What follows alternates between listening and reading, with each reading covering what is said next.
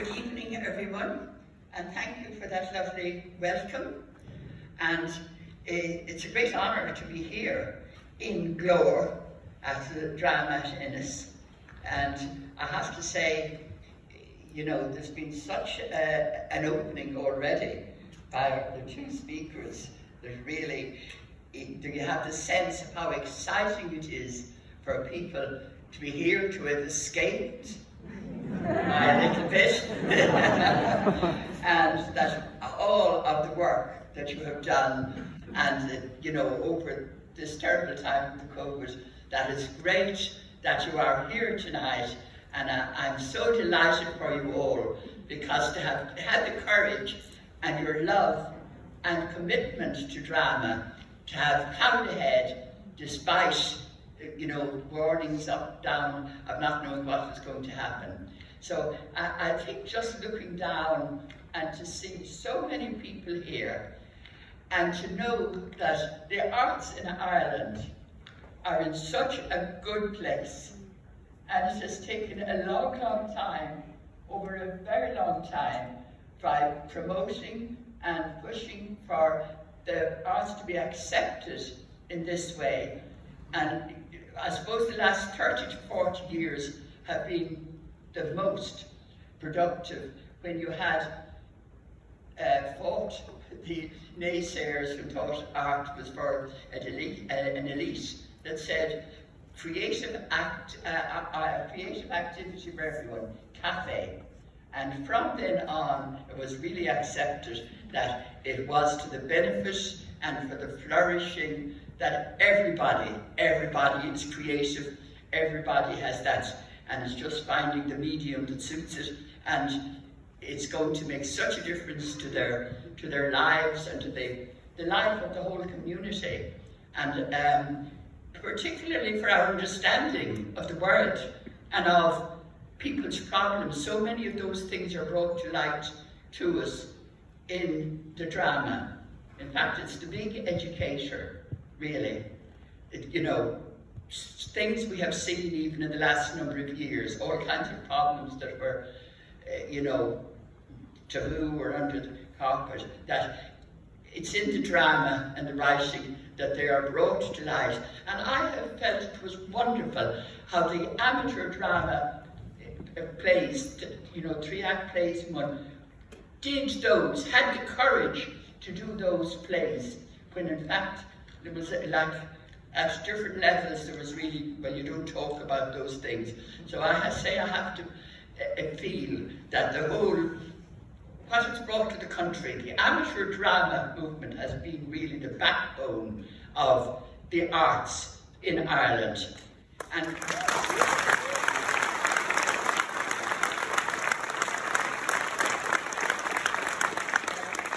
my own experience, even in Galway, where I was involved in that, so many people, they started there. They were in the pantomime, they were in the musical, they were in the drama, and that. And for many of them, they went on to be professional actors, made it their lifetime. Whereas others, they stayed and were part of, connected into the community, and giving that quality of life, that lifestyle.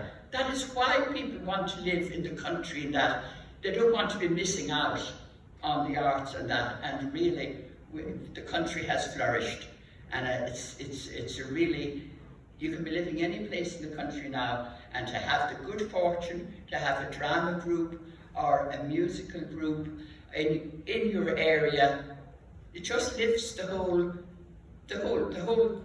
quality of life in a place. So I have to say, and as well as which they have brought the, I think, bringing the international, all our great writers have now been on the stages in Ireland with the dramatic thing, right out in the community. And the international great authors have been there, like Arthur Miller, everybody. So I really think the amateur drama, and there's no difference, you know, the standard of the performance and the bringing out what the play is about.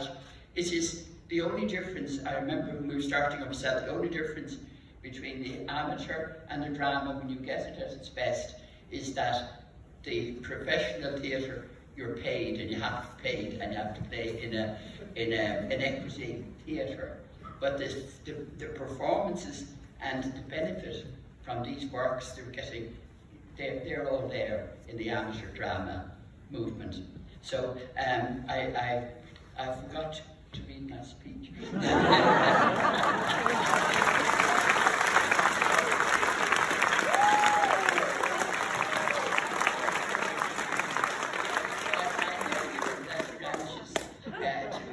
To get on, because it's so exciting for the plays and the three groups that are here tonight. But really, as you said, everyone that is here, of the ones that were chosen from all the wonderful performances that happened around, and the fact it's in 32 county, I think that's really, really good. But everyone have wonderful performances, but for the ones that were chosen, they have already, as you said, won by being. And the important thing is not the winning, it's being part of it, participating in the arts at whatever level, backstage, performing, directing, whatever it is. That's really what's important. And then being happy on the night or the time with how it has done, that it's gone for you, that it has gone as well as it ever did in rehearsal. I think that's really what you want to bring from your performance, to know that it has been enjoyable and it has been good